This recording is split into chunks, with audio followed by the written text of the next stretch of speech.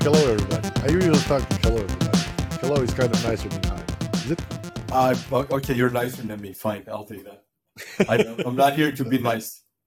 I was just about to say, on the other hand, it's not like it's a high target to achieve. Being nicer than me? Okay, cool. Yeah. So anyway, hello. Hello, everybody. I'm the developer in this duo. I'm Mario. A random fact about me is this show is airing on 7th March of 2023 and on 9th of March 2023, which is in 2 days if anybody's listening in time. I'm playing a concert. My band is playing a concert in Zagreb at Club Sax. Please come one, come all. It's a tribute to grunge bands from the 90s, but in acoustic unplugged versions. So it's nice. You can sit down, drink a lot of beer, and watch us make fool out of ourselves. So, all fans of Nirvana, Soundgarden, Pearl Jam, Alice in Chains, you're more than welcome to join. And the band is called Citizen Dick. For those of you who get the analogy and who know what Citizen Dick is, shout out to all of you guys. Shout out to Cameron Crowe. Shout out to Matt Dillon. And yeah, that's the random fact about me. Go, Tom. I'm sure Matt Dillon is listening to this podcast, but my name is Tom, and hi everybody. I'm the designer in this duo. A quick random fact about me. So my wife's a veterinary surgeon, and today I'm drinking from her cup. So whoever's watching, this is her cup, and whoever is listening, it has a depiction of the way you examine different sides of animals. Let's keep it polite. Okay. You might want to switch on YouTube for this one. Yeah. You had an idea for the today's topic, so you tell us what the topic is, and then we'll dive. Yes, today's topic was my idea. I'm so smart. Today's topic is interviews, job interviews, position interviews, and sales pitches, things like that. But basically, how to think of one, how to prepare on one, how to perform on one, and so on. So, Tom, I know you have an interview today. So, Yeah. What are you supposed to be doing instead of doing this? So, if I'm being completely honest, I don't prepare for interviews anymore. In terms of how would I pitch myself, I've done that so many times that I can repeat it in my sleep. And I found it personally that it's kind of better to come off more real and unprepared and more personal than having a pitch that is, oh, hello, my name is Tom and I'm a designer. But it kind of comes off prepared, disingenuous, at least I think. So only thing that I do prepare now is kind of research what the company does and how I would fit into the company. So the company today is a very specific type of client. They do like AI analysis of sensor data from construction. So like the dryness and thickness of concrete and stuff like that. So based on that data, then they will help companies plan their construction time and when they need to be at a construction place and whatever. So it's a very specific thing.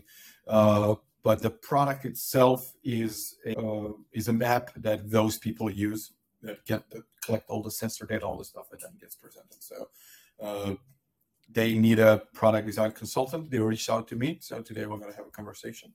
And in terms of how I interview, and I can talk a lot about how my interviews looked like when I was younger and less experienced to how they look like today. And I'm sure that a lot of people, especially people who are more in like the beginning of their career, you're eager to please and you want to present as I know everything. Like this is me and I can do all of those things. And I just had an interaction a couple of days ago on LinkedIn about this, where it was my post was about you need to niche down and be like a ninja between all of the warriors. Like you're not a regular grunt Joe, you need to be a specific type of assassin.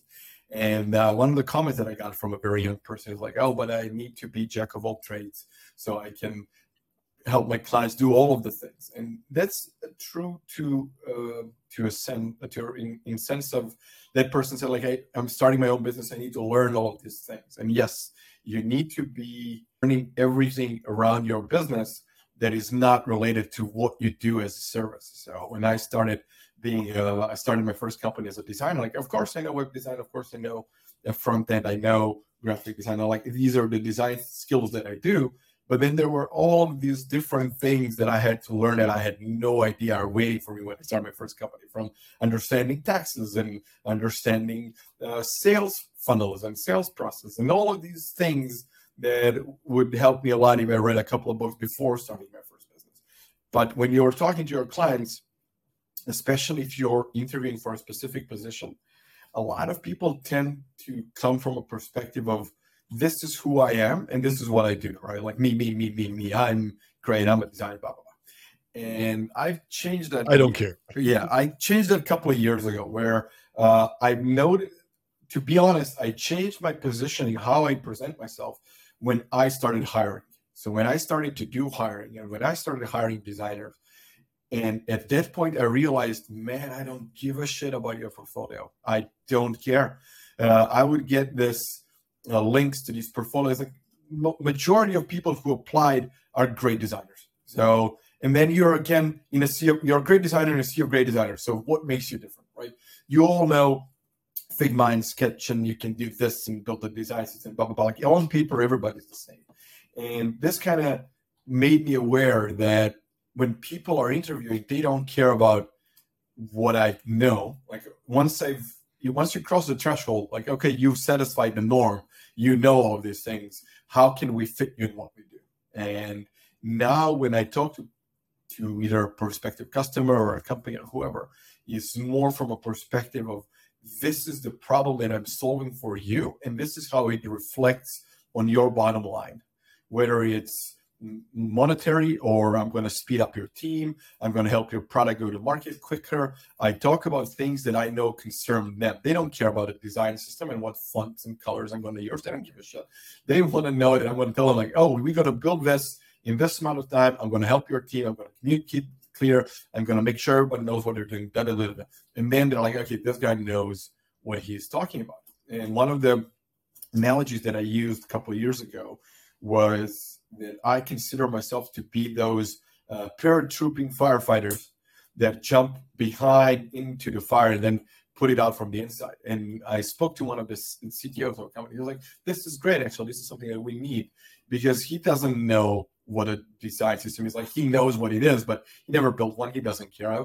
He wouldn't care if I told him, like, oh, I'm going to build this design system by implementing like, he doesn't give a shit. So he would be like, what can you do to help me achieve my goals as a CTO? Okay, I can do this, this, and this. This is how I plug into the team. This is what I do. This is how I'm going to make the product team faster, whatever. I know that from a designer's perspective, one of the important things that CTOs and technical people want to hear is how I'm going to communicate with development team and how I'm going to make development team faster, better, more clear on what the goal is, what do they need to do. Because developers, from my experience, have learned, hate asking additional questions and having the unknowns when they're building something. So if you come to a developer with, this is what we're building, this is what this thing needs to do, this is how it looks like, this is how it behaves, this is the end result of this process, and everything's here for you, go. And they're like, great. And why? This is why we are building it. Exactly. So well, the why should be handled by either the stakeholders, or I rarely concern myself with the why. It should come from people who are building the product, people who are behind the company, so they should know the why. When I'm hired to a team as a freelancer, I'm rarely concerned with why. I understand why, but I don't convey the North Star. It's somebody else's job. I can do that, but I didn't mean the why regarding the North Star, but primarily if you're talking about design, you say, okay, we're going to break this form into a 5-step wizard. And the developers are going to say, oh my God, this is a 5-step wizard. This is a pain in the ass to do. I have to think about all the steps. Why the hell is he doing this? To explain to them, this is why it's better, because a 5-step wizard is much easier for users. Yeah. One sentence only, but kind of, for me, it's always easy to get a broader picture about what I'm doing, and then I can understand why I'm doing it. 100%. So when I was younger, I worked with people who would say things like, well, I would ask why are we doing this like this or like that? And I would say, because I say so. And I hate that sentence of because I say so. I heard it since I was a kid in school. I heard it from from my parents when I was a kid. Like I just grow to loathe the sentence because I say so. So when I'm working with anybody, if I cannot explain the reasoning behind decisions that I've made as a designer, that means that I did a piss poor job, and you have every right to question me. I have that situation with my kid. So she's now 6, and when she was, pouting about stuff, then we would like, but why are you pouting? And she was like, because. And we were okay, because is not an answer. But now she comes to us and says, Daddy, why are you doing that? Oh, because. Shut up, just do it. Because it's not an answer, Daddy. Damn you. Smart kid. She takes after her mother, Yes. I'm assuming. Yeah. Hopefully she'll get her looks after her mother as well, because yeah. Yeah, no. Yeah. There's a reason So why people anyway, are listening to this podcast, not watching it. that would make their lives much better. Yeah. Anyway, I got sidetracked. No, is that possible on this one? But basically, you opened up too many topics, and I have too many responses. Go, please. We have time. I'm not in a hurry. Whoever's listening to this is not in a hurry. If you're listening, please subscribe. This is what I heard that we should say to people: subscribe to our thing. We should subtly like implement that every like 6 sentences we make, a ding, a subscribe thing. We can even have like a bell, and then have the Pavlov reflex. You ring a bell, and then you mention the word subscribe, and then you later on just ring the bell. We'll figure something out. So, going back to what you said, first thing you said was you don't prepare because you've done it so many times. I think it's so many times I would actually call preparation. So for anybody who is thinking about interviews, there are several things that are going to happen in an interview. The first thing is they are going to ask you, regardless whether it's a job interview, whether it's an interview where you're pitching your company to another company, where you're pitching they are going to ask you something about you. And they're going to ask you this in every interview. So imagine it if you were to prepare this, and instead of stammering, instead of, having trouble, instead of thinking about what you're going to say, that you actually have 5 sentences that you want to say about who you are, what you do, what are your main projects, and what are your main skills.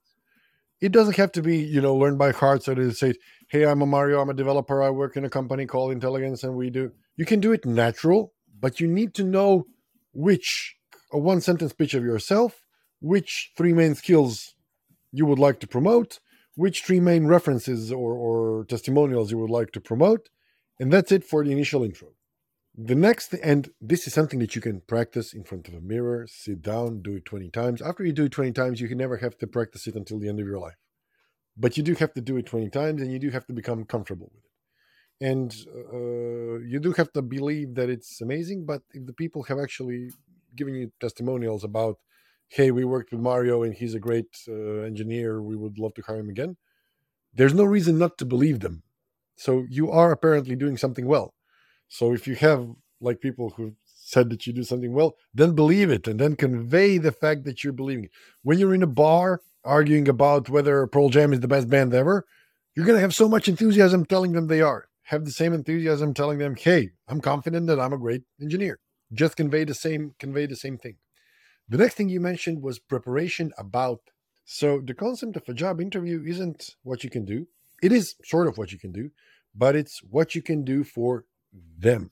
So if you're on a job interview for a development position, your potential employer is interested in how much value you can bring to them. Don't focus on what you do, focus on what you can do for them. A few practical tips that I used to employ. So I used to work through TopTel, and they would, find you clients, and they would send you to interviews with clients. A few good things that you can prepare before a job interview is, if they have a product, go online on their website and learn everything about them. Check out what they do and find a few things that you find annoying. For you as a designer, if you find a website having this and this, you can say, okay, this section is maybe a little bit unclear. It would be much clearer if it was presented this way. Find 5 of those. If they have a product, go log in and find 3 or 5 places which are really annoying. Like, this validation doesn't make sense. This form looks cluttered. It doesn't have to, even if they have a perfect product, the things that you find, they don't have to be on spot. You don't have to actually find a mistake or find crap. You have to find a thing that sort of annoys you, that you have an opinion about, and then in the interview, voice your opinion on it. It shows several things. A, it shows on the interview that you've actually done your exploration. People love other people who spend their time preparing for a task and doing the task like it should be. So if you're talking to me and you explored all about my company, that's gonna mean to me, that's gonna raise my ego, that's gonna show me that you pay attention, that's gonna show me that you're putting in an effort. And I like that in a potential employee. I like that in a potential partner. I like that in a potential whoever I'm talking to. So if you actually put in effort and analysis and some work, you will do better. The second thing is you will show that you actually have opinions. You will not necessarily blindly listen to orders. There are people who like working with people who blindly listen to orders. I'm not one of them. I want my employees, I want my partners, I want my clients, I want everybody to challenge me, because if I make a decision, I know you all know I am, but there is a small chance that I'm not the smartest person in the world, and that there might exist people who have better ideas than I, and who have constructive objections to my ideas. So yes, challenge me. So it shows that. See, it shows that you have an interest in making the whole thing better. And if you are showing me that your interest is making my product better, hell yeah, I'm in. So that part of preparation is fairly easy to do. Sign up for a demo, go to the website, go to the social networks, watch their videos, like spend an hour researching that and write down a few questions. And then when you get to that part of the interview where they ask, do you have any questions?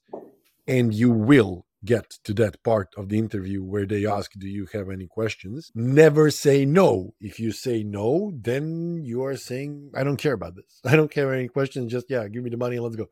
That's not a plus. Just have a question. And if you've done your research in advance, you can actually have some constructive questions that can lead into a constructive discussion that can lead, and then you automatically leave a better impression. At least that's what worked for me a lot when I was doing interviews either for positions, and nowadays that's working for me a lot when I'm doing sort of pre-sales talks about how the cooperation is going to work. One thing that I would mention to this is it's easy to not have questions when you don't care. So my advice would be to actually apply for companies that you really want to work at, or with clients that you actually want to work with. There are situations when you need to make money and then you really don't care and you have to act like you care. But it's going to be so much easier if you are actually interested in the product, in the company, and you want to be part of that team or want to build whatever they're building. And if you don't, But if I can just butt in, yeah, it's easier not to ask question and not care. It's even easier not to go for interviews. yeah, exactly. You just sit on a couch. You don't do anything. It's the easiest thing ever. That's true. But one thing that you mentioned is when you are researching a client, I like to, when I'm mentoring freelancers and people in general, I want to, everybody's talking about who is your ideal customer, who is your target, whatever you want to work in. And everybody's trying to have this avatar of this ideal type of company you want to work with or whatever. And I always found that advice kind of dumb, because at the end of the day, we want to work with companies that are nice to work with, that will pay us, and that will give us some interesting and challenging things to do. It's a very broad spectrum of things, right? But one thing that you can change is who you are for a client.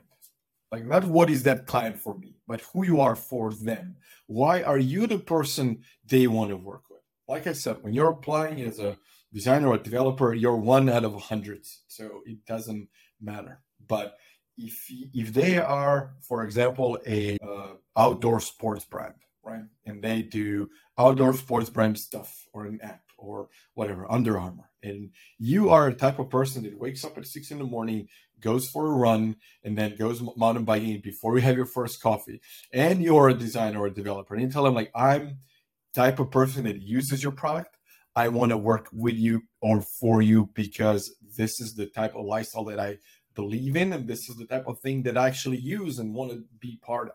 And then it's easier to say, okay, I'm a type of person that I believe in ever. And then you search for that types of companies that are aligned with the things that you believe in. Then it's so much easier to work on a product or a project that it's.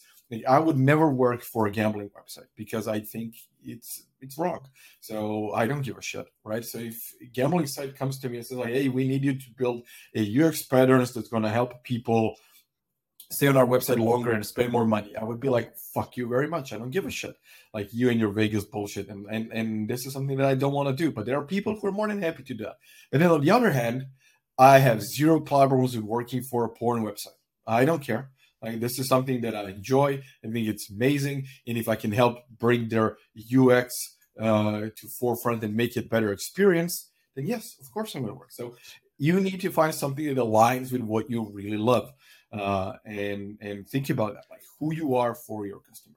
Currently, I have not had personal experience working on in the port industry, but I have some colleagues that did, and they actually told me that it's amazingly challenging and that the tech stacks are amazingly advanced because of the high load, because of the high demand, and because of the requirements for simplicity for user experience, that actually working on adult websites and adult apps is technically freaking amazing. Yep.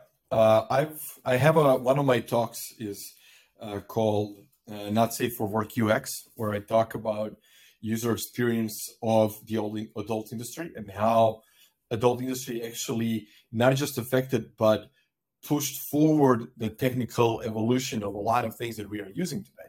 And I don't want to go into that topic. Maybe we can talk about that some next time. But there's, for example, I'm going to use this one example that you mentioned, technical stuff. For example, one of the biggest website that I'm not going to name here, but we all know which one it is, the orange and black one, has a video player that is way more advanced than YouTube's or Facebook's. And if you are a long-time user, then you will notice how much YouTube actually stole from them, right? In terms of UX and usability of and how the actual player performs and how it does.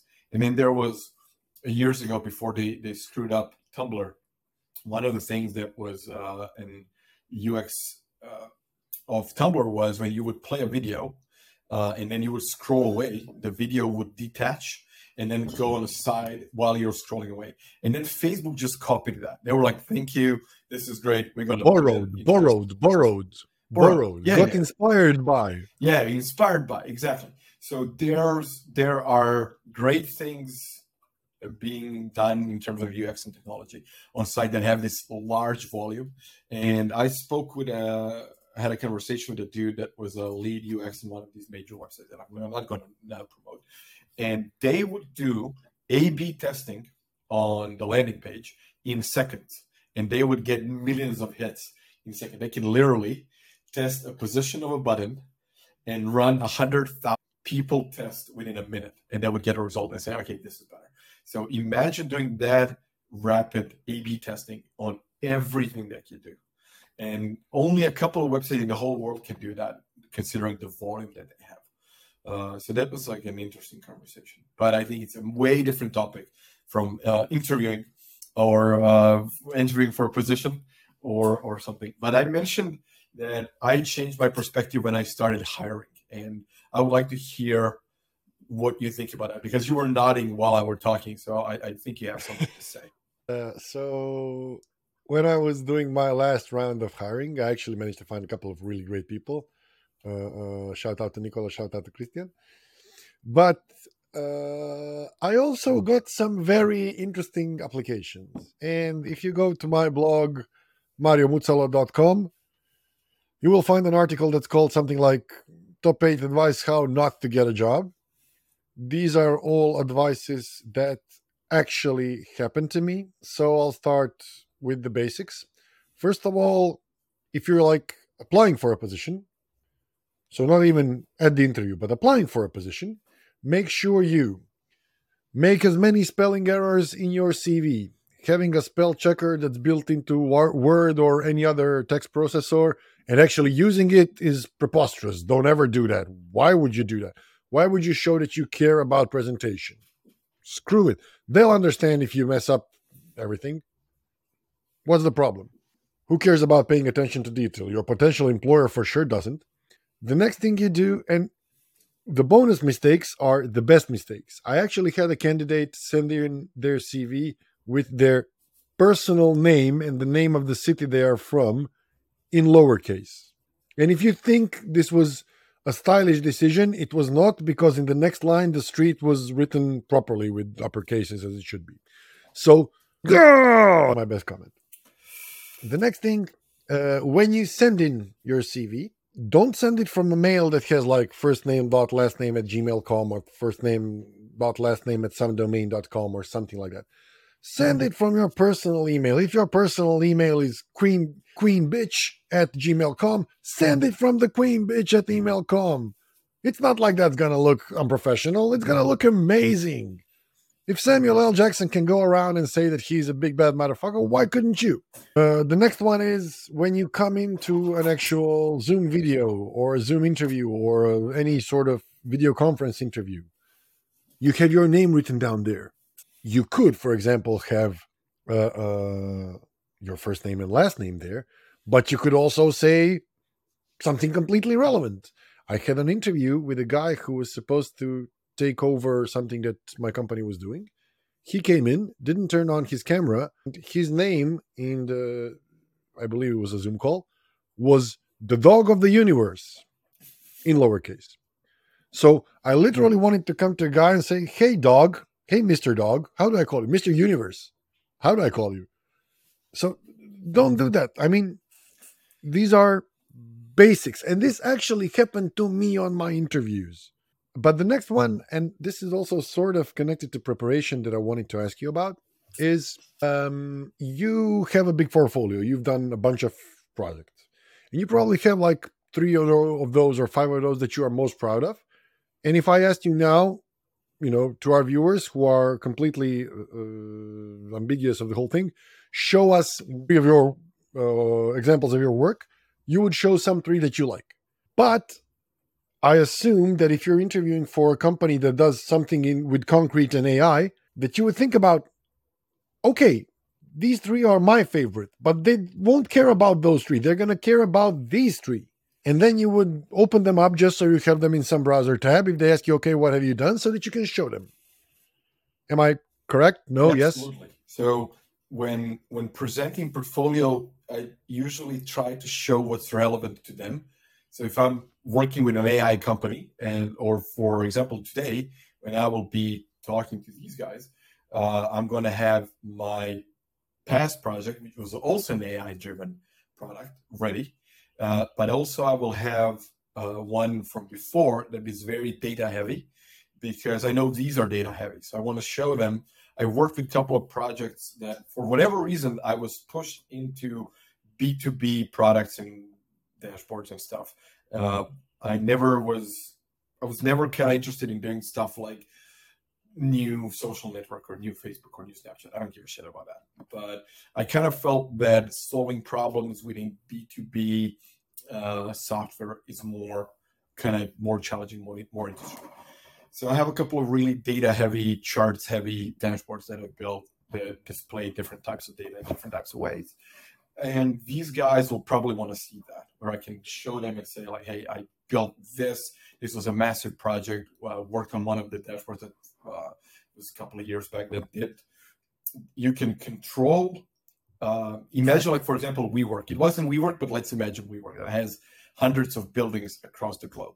So what you can do is you can see your entire energy consumption globally, right? For electricity or waste management and stuff like that. Or McDonald's, for example. McDonald's has tons of waste per day, right? So what you could do is you can see entire energy and waste consumption globally, or you can zoom in right down to the level of a single wall socket. So it goes from all the way to this is how much we're doing across the US, all the way to this specific building on floor 7, room 4, conference room wall D, plug to. And you can go all the way down and see, okay, this is, for whatever reason, this socket is expending 3 times more electricity than any other else. What's happening? And then you can say, okay, this one has a vending machine plugged into it that's consuming a lot of electricity. So what you can do then is turn it off during night. So there's no one in the building during night. So you turn it off at 10 p.m. and then turn it back on at 6 p.m. So for example, so that was a very, very specific, very data heavy project that I'm going to have at the ready. So when they say, okay, we have a lot of charts and data, I'll say, oh, well, I did a lot of charts and data. Here you go. And I love those dashboards and drill downs and filters and how we can display stuff. And I know when I'm talking about this to people who are not designers or not developers, it sounds kind of boring. But I know that all of us can geek out around how are we going to display this massive amounts of data and how are we going to filter it down and how are we going to make the people using the software their lives easier. But to answer your question, yes, I prepare portfolio for the company specifically, but also I have it already some of my favorite things, especially if you want to talk from a perspective, not necessarily of a product itself, but from the challenges that you face and solve. Because there are problems that are transferable in terms of delivery, communicating with the team, communicating with the stakeholders, and those things. The product may not necessarily be similar to the client that you're interviewing with, but the challenges are usually same across the board. So you might have people who are on one side interested in one specific area of the product, and then you have like sales and marketing on the other that want to get their thing made and want to prioritize something else. So this will be kind of, you need to solve the problem of communicating with different types of people within the organization. And those challenges are transferable across the board, regardless. And then you can always talk about that. So, yes, and kind of to get it a little bit more back on topic, thing that you've used. So you have had the experience you had.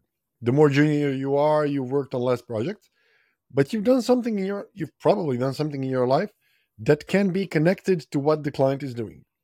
So even if, you know, they're asking for an engineer to come to work to a software company which builds a product for tourist agencies, who worked in a hotel during summer when you were 16, that's useful experience. Regardless of the fact that you don't have experience developing software systems for tourism, but you've worked there. You know what an allotment is. You know that the checkout time is at 11. So if you book a room until the 21st, that means that you've booked it until 21st at 11 in the morning. And then the next person can book it from the 21st at 11 in the morning. So you know stuff from the industry, or you know somebody who's worked there, or you know you've used it. You know, like if you're applying for a job in, I don't know, you want to work for Skyscanner, then you can go and say, hey, I've used in my past 5 trips, I've used this side, this side, this side, this side. They suck because of this, and I really want to work in Skyscanner because of that. So you always have some sort of experience that can be relevant for the industry. And again, prepare these stories. Think about what life experiences and position experiences, career experiences that I have could be relevant for the position. Yes, true. Another topic regarding interviewing, uh, do it at home tasks or do it live. I have opinions, but I would love to hear yours. That's a, oh man, I don't know, because it's hard, I think, to decide on person's level of skill on a quick task, whatever it is, when it's live, right? If it's live coding, same thing. A lot of people do not perform well under pressure. And when you put them on a spot, I think you don't necessarily always get the true level skill of the person. And I've worked with amazing people, amazing developers who are, some of them are extroverted loudmouths and that could ace a live coding. But I work with some people who are amazing developers, but they need their own peace and quiet, their own concentration. And when you put them on a spot, they just freeze up. And it same goes when you're in school and somebody calls you out in front of a blackboard, and then you have to speak with it in front of everybody. Some people just tense up, and I think the live coding or live doing anything out of context, and it doesn't necessarily show your real skill. And then for taking home tasks, again, I would do it. So when I was more junior, I would do anything to get a job. But now I feel that my time is so valuable, and I kind of come from a position of fuck you, pay me. And I'm not solving any of your issues if you're not paying. So if you want me to do a quick demo test for you, fine, no problem. I'm going to issue an invoice. This is what you're going to pay. I'm going to deliver. And then if you're not happy, I'm sorry. Find somebody else. But I'm not working for free for anybody anymore. I would rather play with Legos than work for free. Okay. So I agree with you, sort of. So giving tests and tasks, if you're interviewing somebody for a senior position, makes no sense, because if you make a task that's going to actually test the level of seniority that you are requiring from a senior developer, then it has to be something that's mind-boggling challenging, and it's going to take you time to think of a task. If you're asking something that's going to challenge a senior, then it's not going to be something that he's going to do in 2 hours. It's going to be something that they're going to do in like 3 weeks, and you don't want somebody to work 3 weeks for free for your project. So doing that for a senior makes no sense. And when I'm interviewing for seniors, I just tell them, hey, choose a part of your code on a project that was challenging for you. Choose a part of your code that was, I'm talking, of course, about testing developers. Choose a part of your code that was challenging for you, that was interesting for you, and that you are proud of how cleanly you've developed it, how cleanly you've architected it, and how cleanly you've built it. And after you do it, you're going to show it to me on an interview and we're going to talk about it. But if you're junior, then you probably don't have that yet. So if you're junior, I like to challenge you with a algorithm task or two. But this is something that I don't know how others do it, but this is how I do it. And I used to be a part of TopTal. I was the head of a screening team there. We had a severe screening test that consisted both of live coding and coding at home. But we wanted all our screeners to be very senior, and we wanted all our screeners to be aware exactly of the fact that you mentioned, that live coding, when somebody's watching over your shoulder at every move you do, is not the same context as it is when you're alone in your room doing your thing. Each of the screeners had full liability, full liberty to say, okay, this guy didn't solve the tasks that we gave them, but I'm confident, by looking at their approach, I'm confident they're a great developer. And this is why I passed them on the test, even though they officially didn't pass the test. And it's a rare thing, of course. You have to have explanation for why you would do that, why you would think that. You would need a second pair of eyes to take a look at, it's not like, okay, I can let anybody, but you do have disclosure. And this is the thing that matters. I don't care if you've actually written the 2 for loops that are required to do whatever it is you need to do. But I do care that when you're talking to me and when you're live coding, that you tell me, okay, now I think that I should approach this problem from this angle and do that. I'm going to do it like this. Okay, that doesn't work. Why doesn't that work? I'm going to debug it. Okay, here in the debugger, I see that it doesn't work because of this. So that's what's happening. Damn, now I need to change my approach. Okay, now I'm going to do this. And then, but for me, as a potential employer, I don't care if you're going to do it. I care that you understand and that you have an approach that's going to end up with a result. Same thing with, do an at-home test. I won't give you to do like a 3-week test, but I could give you a to-do list. I don't need your to-do list. I'm not going to take your to-do list and become rich by building and using all of the to-do lists that I have from all the people and building an AI that then builds the perfect to-do list app. And then, no. But I am going to see how you structure your code. I am going to see if you write unit tests or not. I am going to see if if your controllers are thin and then you have a service layer. I'm going to see a bunch of things about your approach. And then when you come to a job interview to show me, then I can ask you, okay, so this is what you've done. Why did you choose this? Again, there's that point, especially when interviewing juniorish people, I don't care about or incorrect. I don't care about right or wrong. I care about you understanding what you've done, you having an opinion why you did it, and you understanding what are the pluses or the minuses from it. So this is why I think at-home tasks do have a value, but they shouldn't be in place to torture people, and they shouldn't be in place to, how to say this nicely, to insult their level of seniority. And actually, quite recently, there's also a friend of mine, who had a screening in Toptal. He actually got in there right after I left. His name is Tomislav Batzinger, and I don't know if you know him, Of course, shout out to Thomas but Batzinger. yeah, if he's listening, shout out to Tomislav. We're gonna make him listen. So, but anyway, in the recent few weeks, he's been posting a lot on LinkedIn about how the technical interview process in the world is broken, and he has really interesting thoughts. So go on LinkedIn, find Tomislav Batzinger, check out his recent series of posts on the technical interviews. It will give you a very interesting perspective. Yeah, I've seen his posts lately, and I would agree. He has some really great insights. We got to actually start linking to stuff that we talk about in description of the episodes. I promise we're going to start doing that. I want to ask you, from a perspective of now business owner, how does your interview experience working with developers turns into explaining the value that you bring as a development agency to a client? How do you transfer the knowledge? Like, how do you tell them this is what we're doing in a way that it's going to be great for you, if necessarily they are not a developer on the other side, right?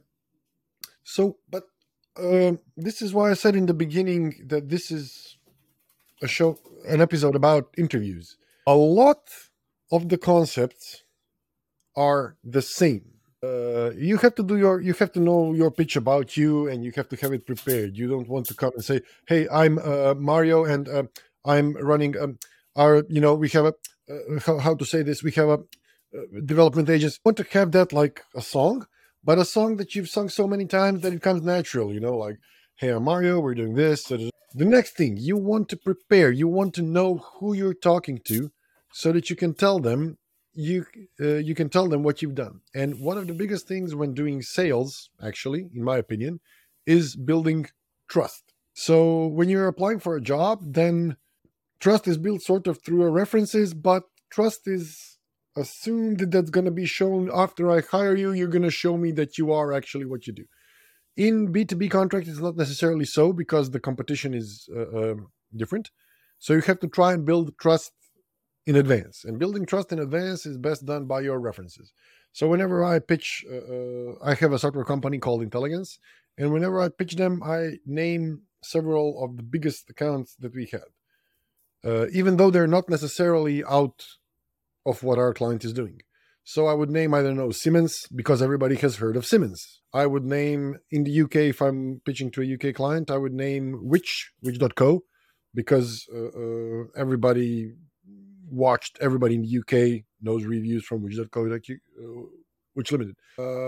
If I'm working with somebody that's more in an industry, I would mention Rio Tinto. Rio Tinto is the biggest mining company in the world.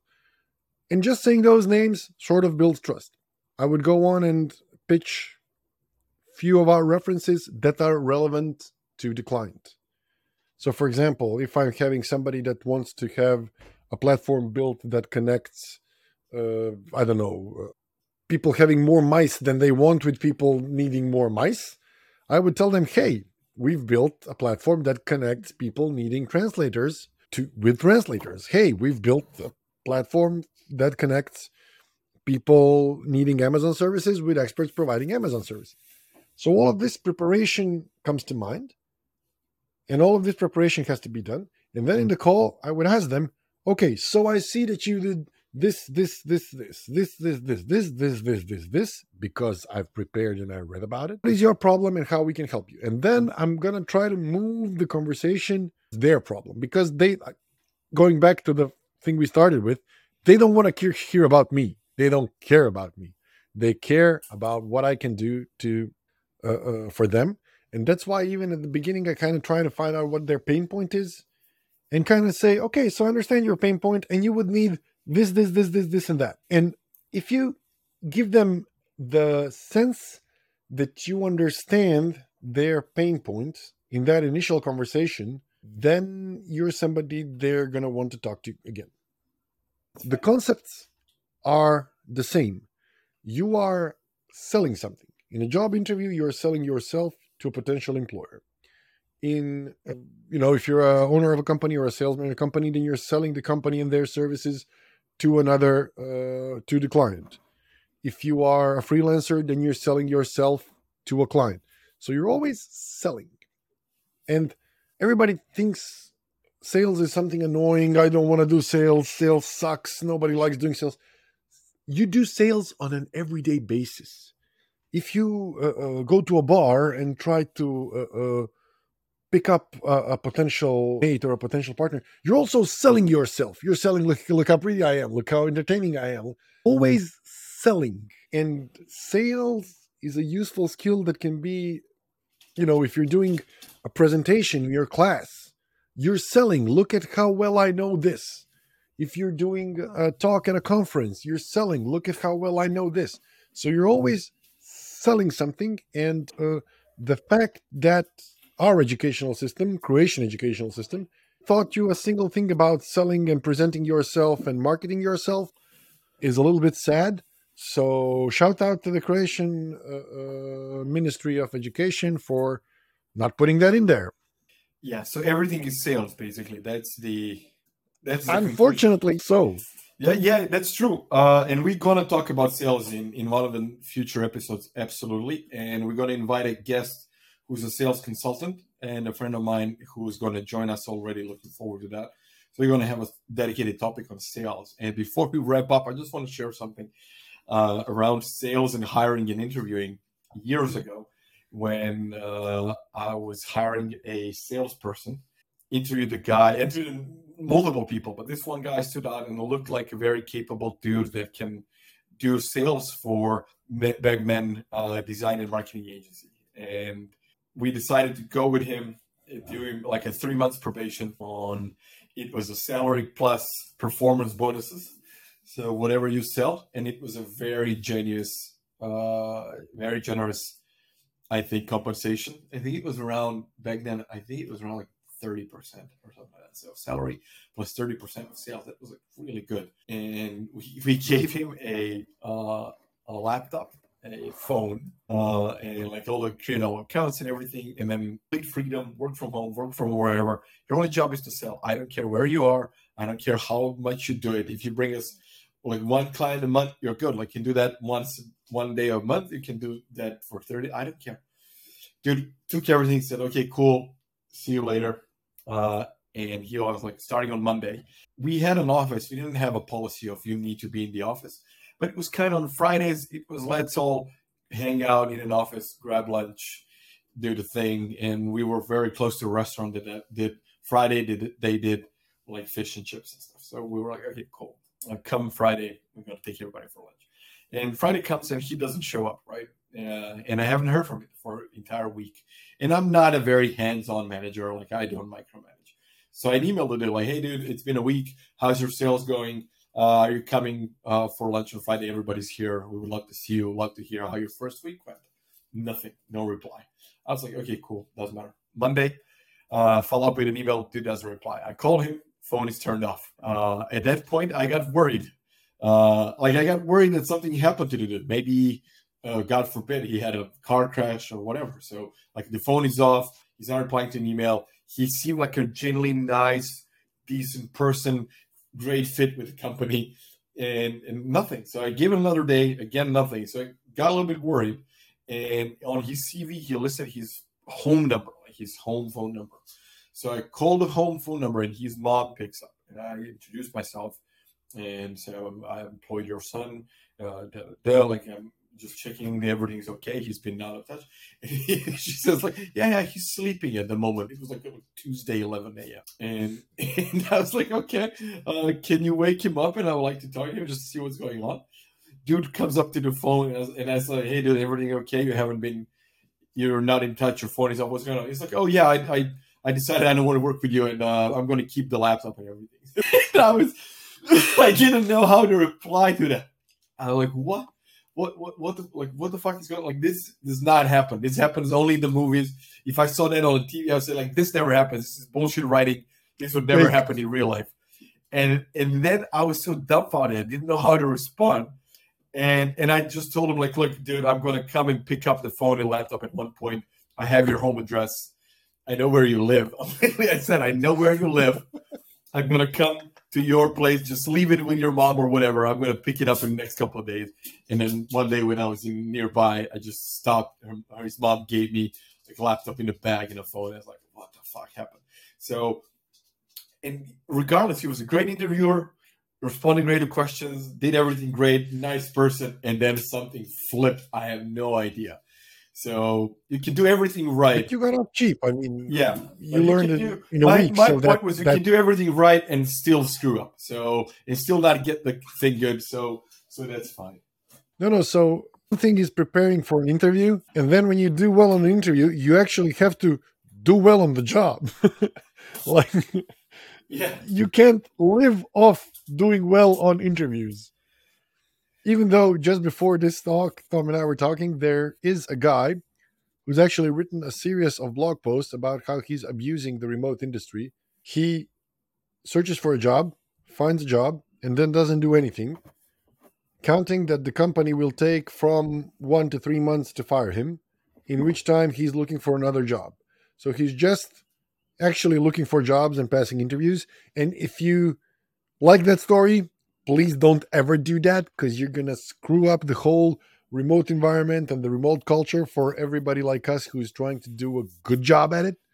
So don't exploit the system. The system is amazing. The fact that you can work from your home at your time, with your favorite cup and things like that, that's amazing. And that's the amazing thing that technology enabled us to do. So screwing it up by being a jackass, please don't do that. I would highly appreciate it. And if you decide to do that, Tom knows where you live and he's going to come by your house and find your mom. I'm gonna find your mom and I'm gonna kiss her good. Okay, cool. I'm gonna wrap up on that note. This was a very long episode, and I think this was great. I really Cut it out. enjoyed this conversation. No, I think this is really great. And everybody who listened to this point, subscribe, hit the bell button, do the thing with the thing, and share and like and show this to your mom and whatever. And thank you for listening. And we're gonna see you in the next one. So bye. Yes, enjoy.